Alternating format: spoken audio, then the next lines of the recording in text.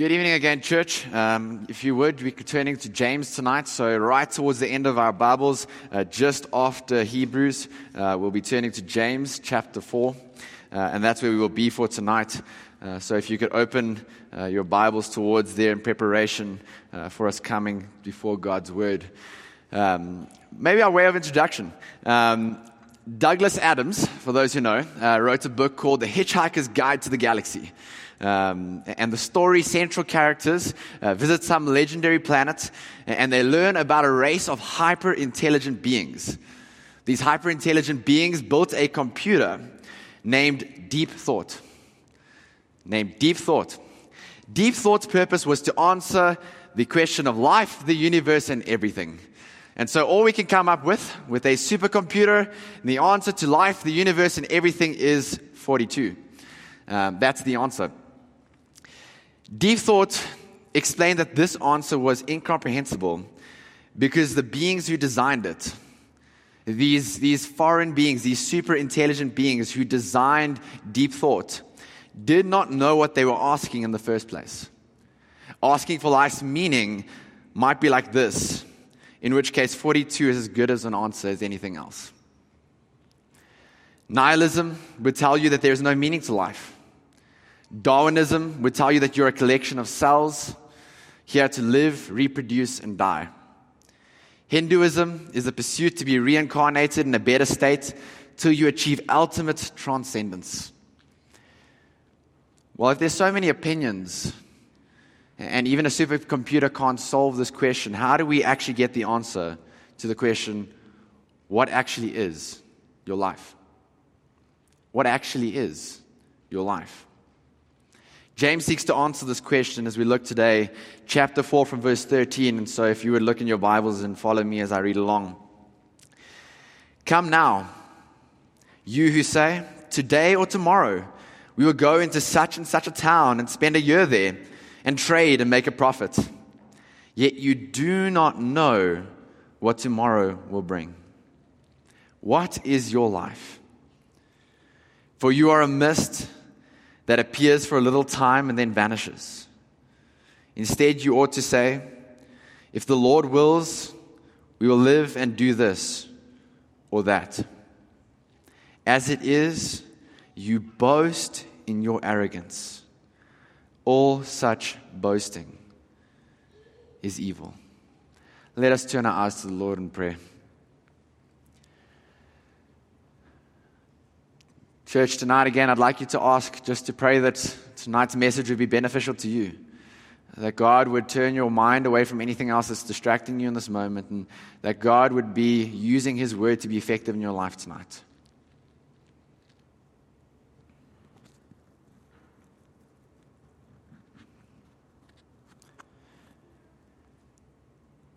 And then I'd like to ask you to pray for me. Pray that God would give me the right words, that I would speak from His Spirit, and that I would speak nothing but the truth of His Word.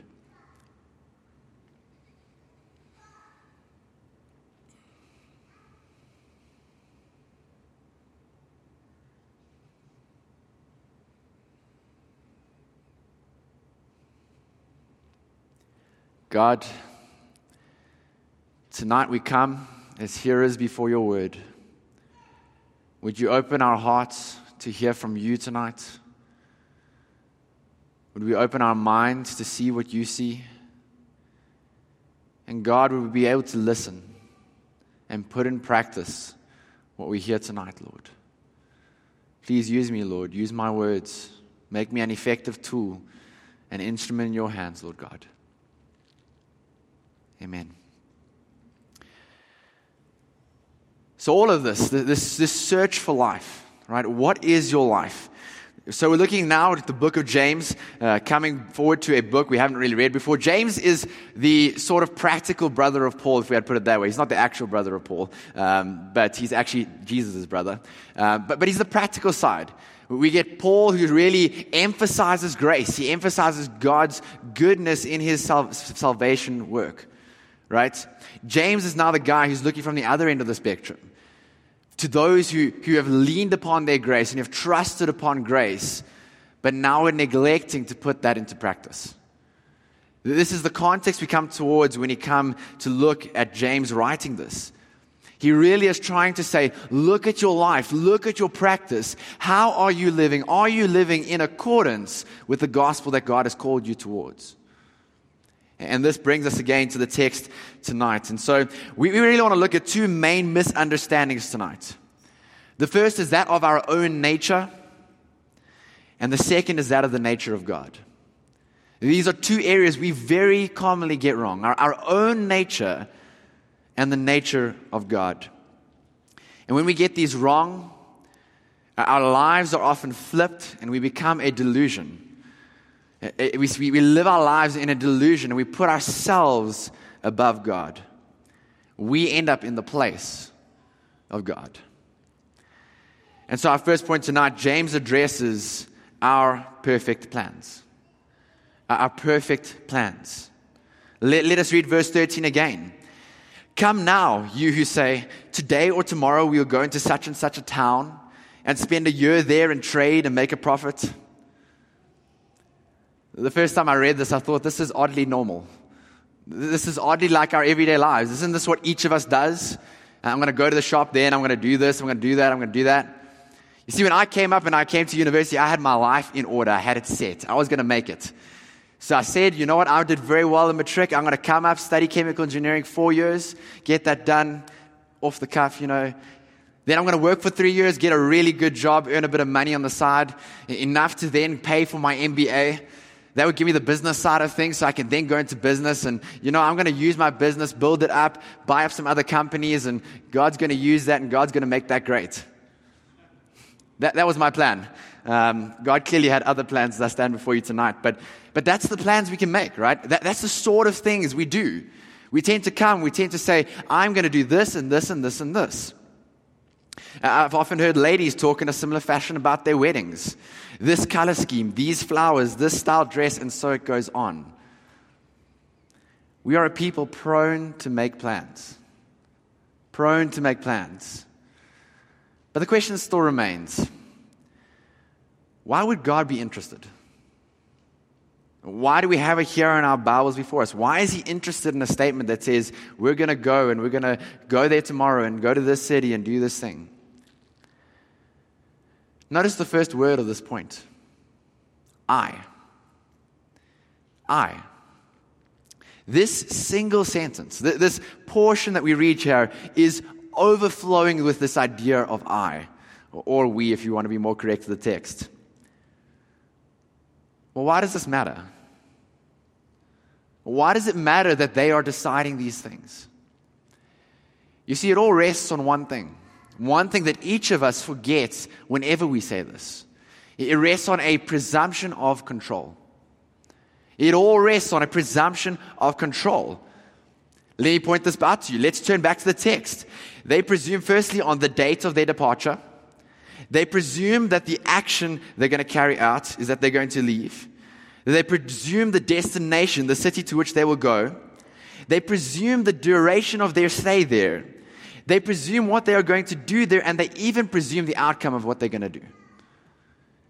Do you see they've just taken a whole bunch of things and said, we're going to do A, B, C, D, E. Yet they have no idea where they're actually in control of that. Oh, how prone we are to think that we have the future in our hands. How prone we are to think we have the future in our hands. We see this very much in our culture. Back in the day, it would have been carpe diem, seize the day, make the most of this moment. A couple of years back, I might not be as hip these days, but YOLO, you only live once, go make the most of it. This life is an oyster. William Henley captured it in his poem with the words, I am the master of my fate, I am the captain of my soul. Or how about some Bon Jovi if you're interested in some music? It's my life. It's now or never. I ain't going to live forever, but I want to live it while I'm alive. It's my life. We'll take it back to the Tower of Babel. It's the cry of, come, let us build ourselves a city, a tower with its top in the heavens, and let us make a name for ourselves. Who's at the center? That's the question we need to ask. Who is at the center of all these things that I've just stated? Who has the control to enact the plans that we are putting forward? Well, the world says you are. Isn't that the truth? The world says you are the one who's in control. It's your life. You need to go make the most of it. You need to go and do these things. I've seen so many people, even as teenagers, go, I just need to study this degree, get this job, do this thing, and it's all in my hands. If I just work hard enough, if I just do the right things, my life's going to end up in a great place. That's what the world tells us. It says you are in control. And we suppose that we can come up with the perfect plan. I suppose I could come up with the perfect plan when I came up to study in university. We can suppose we have the perfect plan and that we have the ability to carry it out. But we must see tonight the first brick of truth of a Jenga tower starts falling when we look at my second point for tonight. Our imperfection. Our imperfection. Verse 14 begins with this reminder. Yet you do not know what tomorrow will bring. You do not know what tomorrow will bring. See, James does not directly address what is in those plans. We can see almost a repeated style as we look between the two separate verses. As we come before to look at verse 13, the plans made there, and as we look at verse 15, even as the plans made there. James is not necessarily trying to directly address these plans, but he addresses our idea of self-sufficiency. And I want to clarify, it's not that James doesn't care about our plans, but he's trying to make a specific point here. He's trying to make one specific point. He says, yet you do not know what tomorrow will bring. You see, when we come and we make all our plans, we do all these things, we put ourselves as the base. But do we really even understand who we are? Do we really even understand who we are? Do we understand just how limited function we have?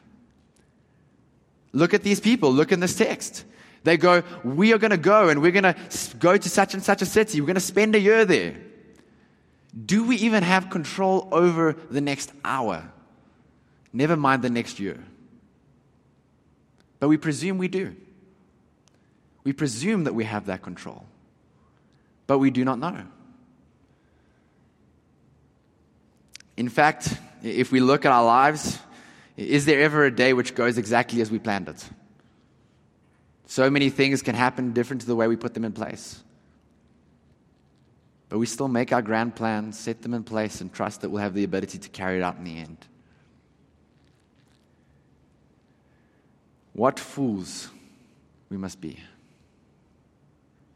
to think that our fickle hands will bring an outcome that we desire. Proverbs 27 verse 1 affirms this.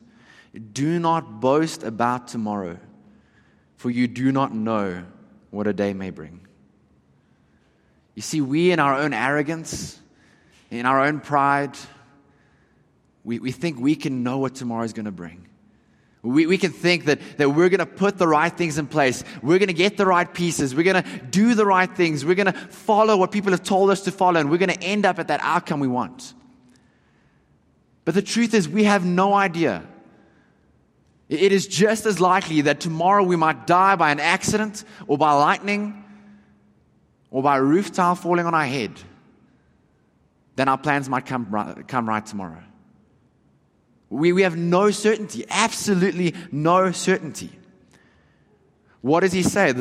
James really goes forward here and he says, our life is like a mist. Our life is like a mist. It is there one moment and gone the next. The picture that I got in my mind as he said, your life is like a mist. As I remember those cold mornings when I was in school, and you go, and I think on camp, if it was cold morning, you could do this, but like you'd blow into your hands, you go, and you get this vapor come off. And he says, your life is like a mist. I want to know, has anyone been able to grab hold of that vapor when you've warmed up your hands? Anyone? Have you been able to take hold of it, have control over it? Grasp it, move it, manipulate it. Certainly not. But he goes further. He says that it's not only that we have no grasp over it, it's not only that we have no control over it, but it's there for a moment, and then it vanishes. Psalm 103, verse 15 would put it this way. As for man, his days are like grass. He flourishes like a flower of the field, for the wind passes over it, and it is gone, and its place knows it no more. I think for younger people, it's especially hard to grasp this idea. To grasp this idea that our lives are short and fragile. We're the people that think we can go out and we can conquer the world. We can move mountains. But I think the only thing we're actually certain of is that we will die. And we know not when or how. I have this fearful image in my mind, even as I was preparing this text, that as we come before and we look at our limited days, this short span, this vapor that makes up our lives, that our lives will be cut short of what we expected it to be. And we will stand before God and we will say, but God, look at my great plans. Look, God, at the great ideas I had for my life. Much more than we actually ever lived it out. That's a fearful image to come before.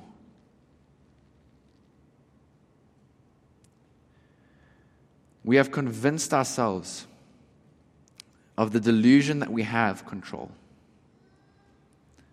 We've convinced ourselves of the delusion that we have control.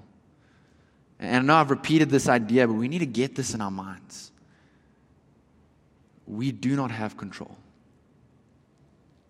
Verse 16 emphasizes this further, and it says, as it is in this current state that you are, you boast in your arrogance.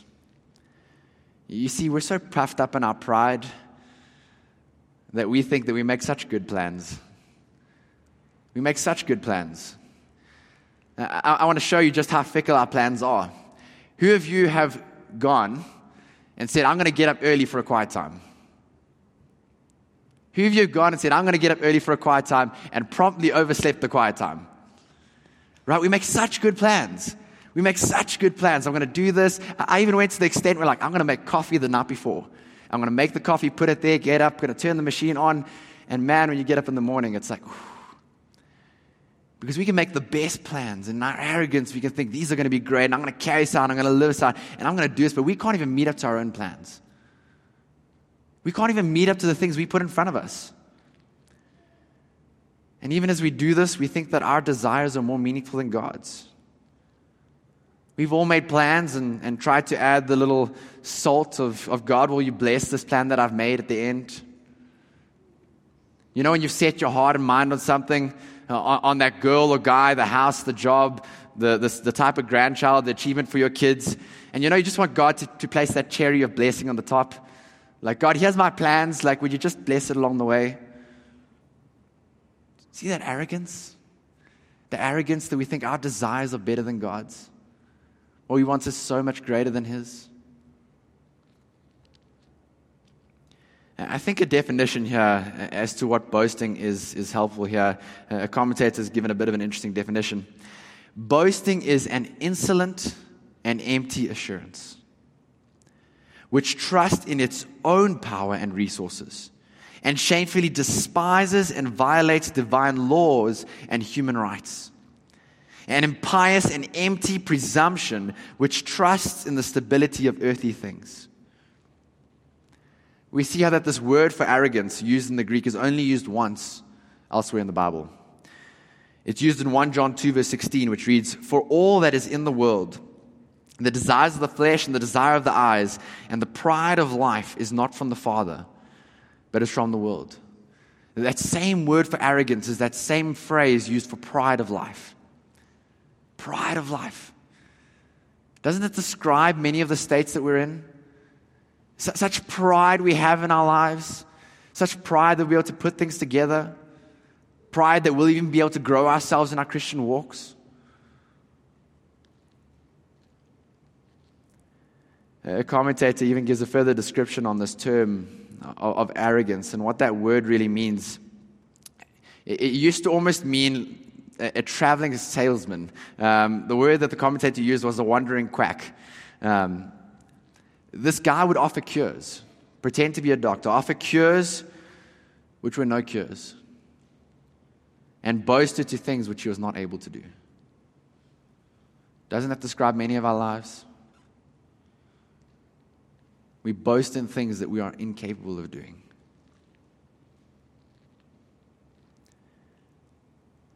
I think for many of us, we might live our Christian walks in a means of functional atheism.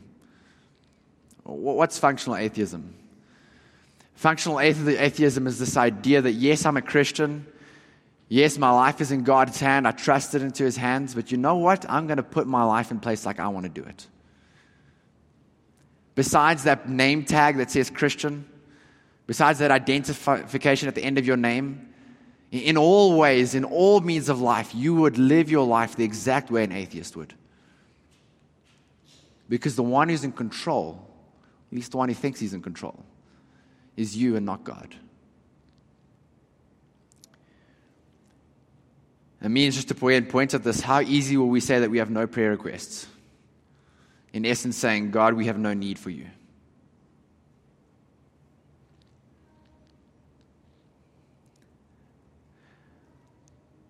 Another commentator would say, all such boasting, when life is so precarious, is worse than absurd.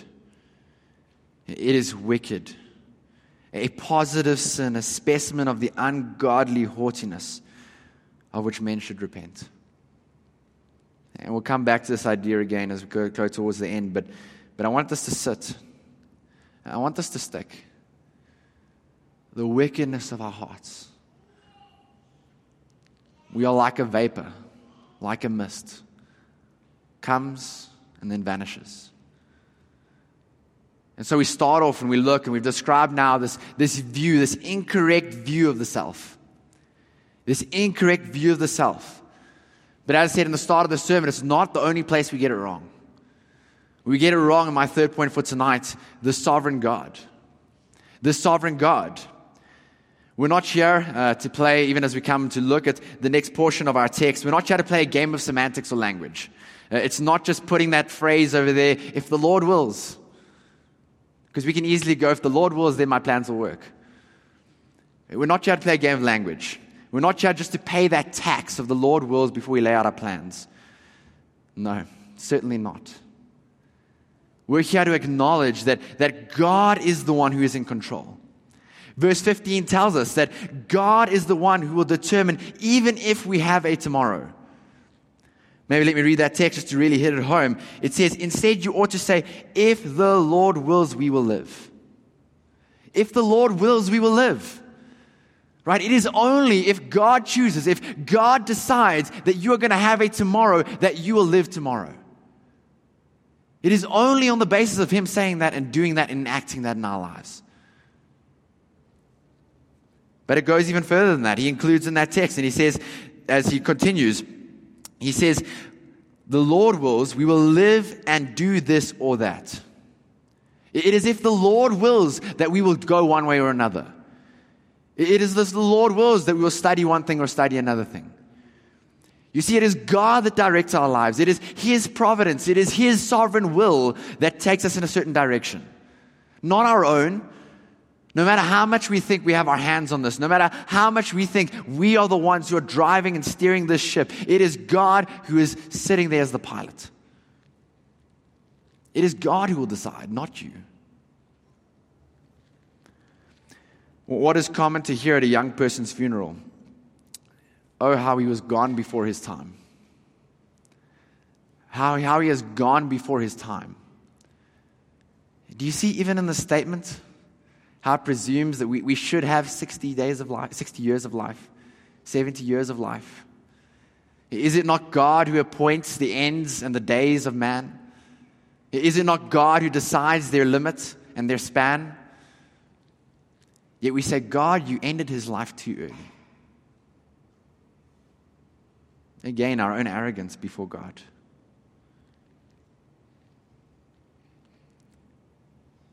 The reality is, though we may think we have our lives in our hands, we are dependent each moment for our breath, and dependent each moment whether we will accomplish anything in our days.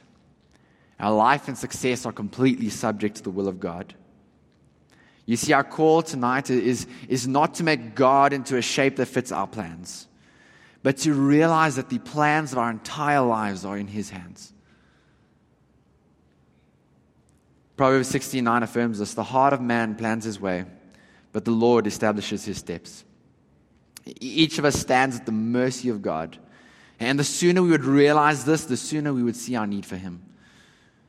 Have we any power to determine the sunrise or the sunset? Have we any authority over the wind and the waves? Do we have the ability to change hearts or give life to the dead? Not at all. But we know the one who does. We know the one who does. Spurgeon has a great quote, and he says, there are two great certainties about things that shall come to pass. One is that God knows, and the other is that we do not know.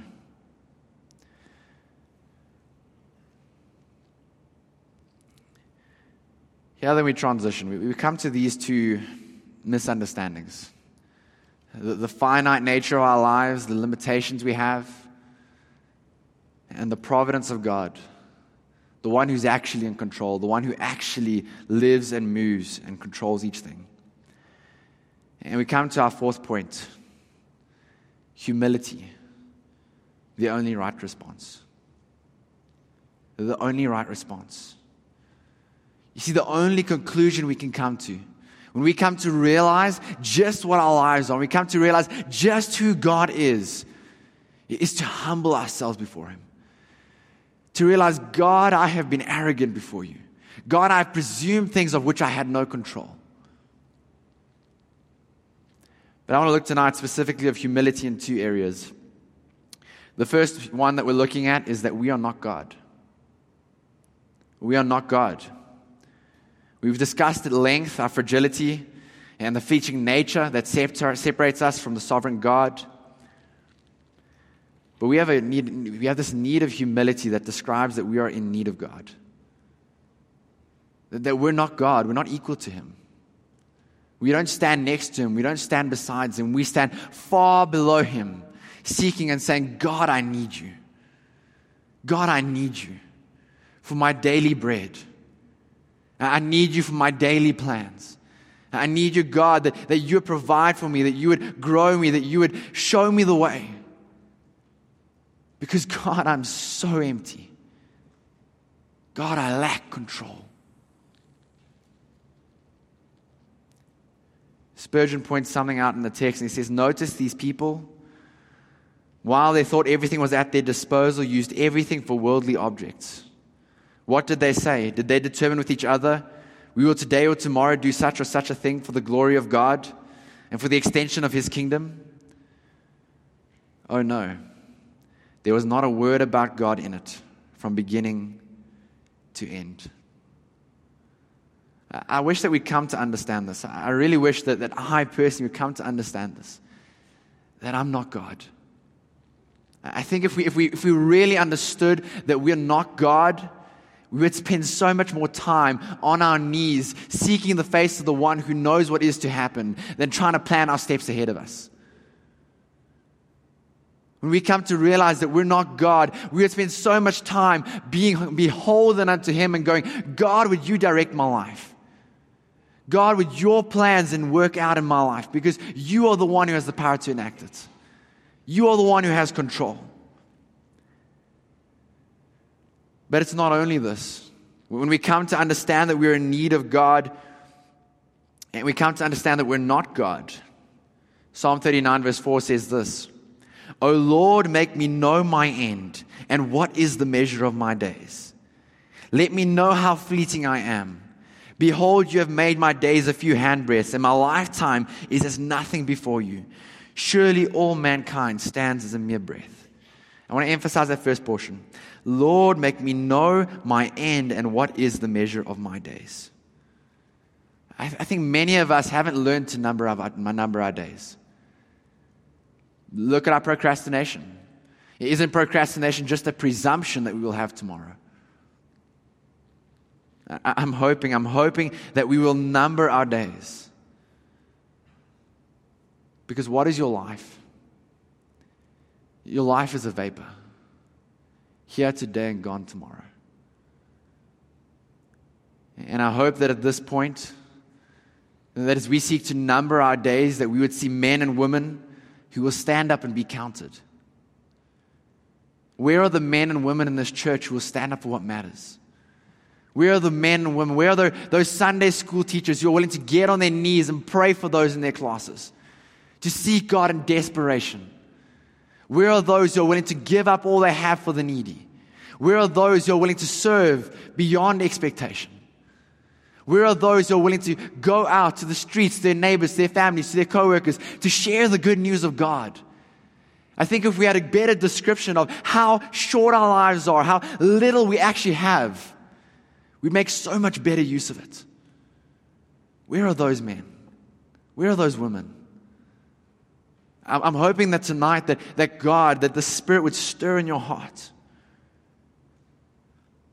That you'd come to number your days and be changed. To set your mind on the things above. To set your mind on things that really matter. I desire none of us to come before God and God says, what did you do with your life? What did you do with those short vapor that I gave you? And all we have to show is stuff. All we have to show is stuff. Here's my degree. Here's my car.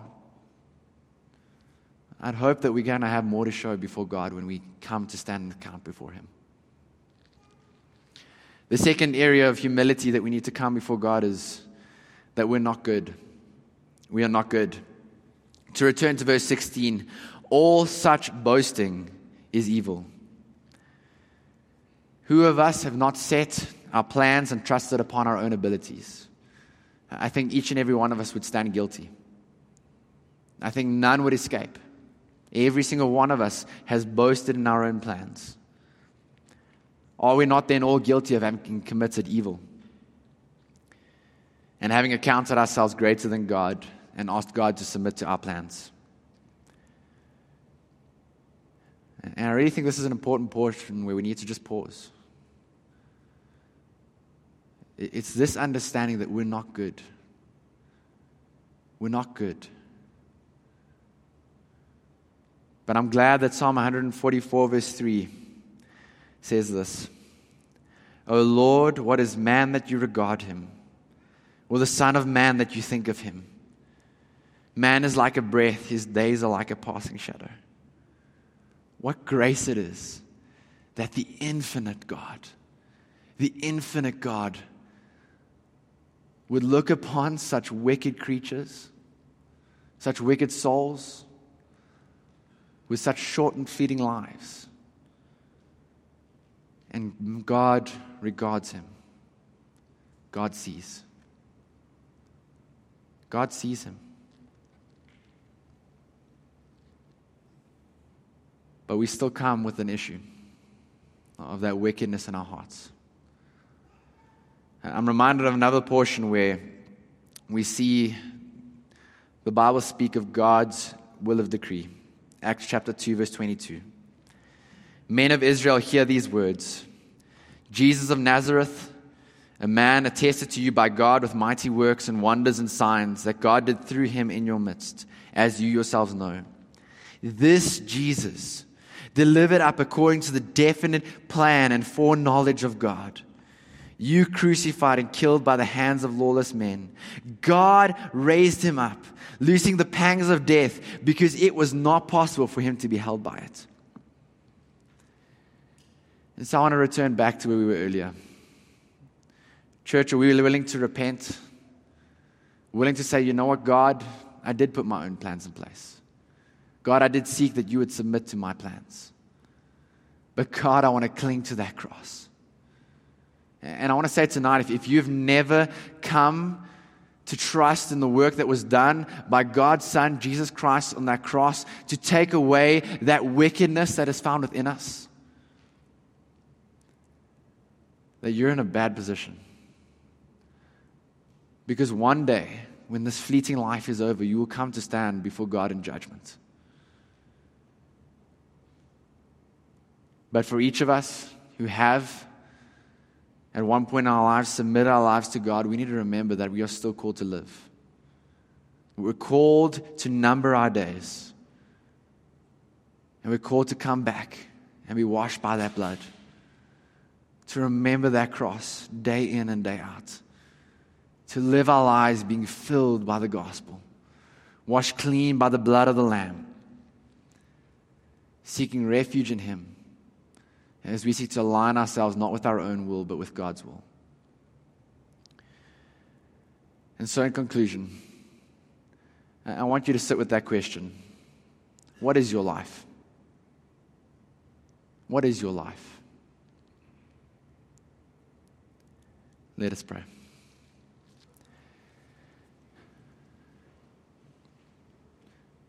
God, I'm grateful that you give us your word.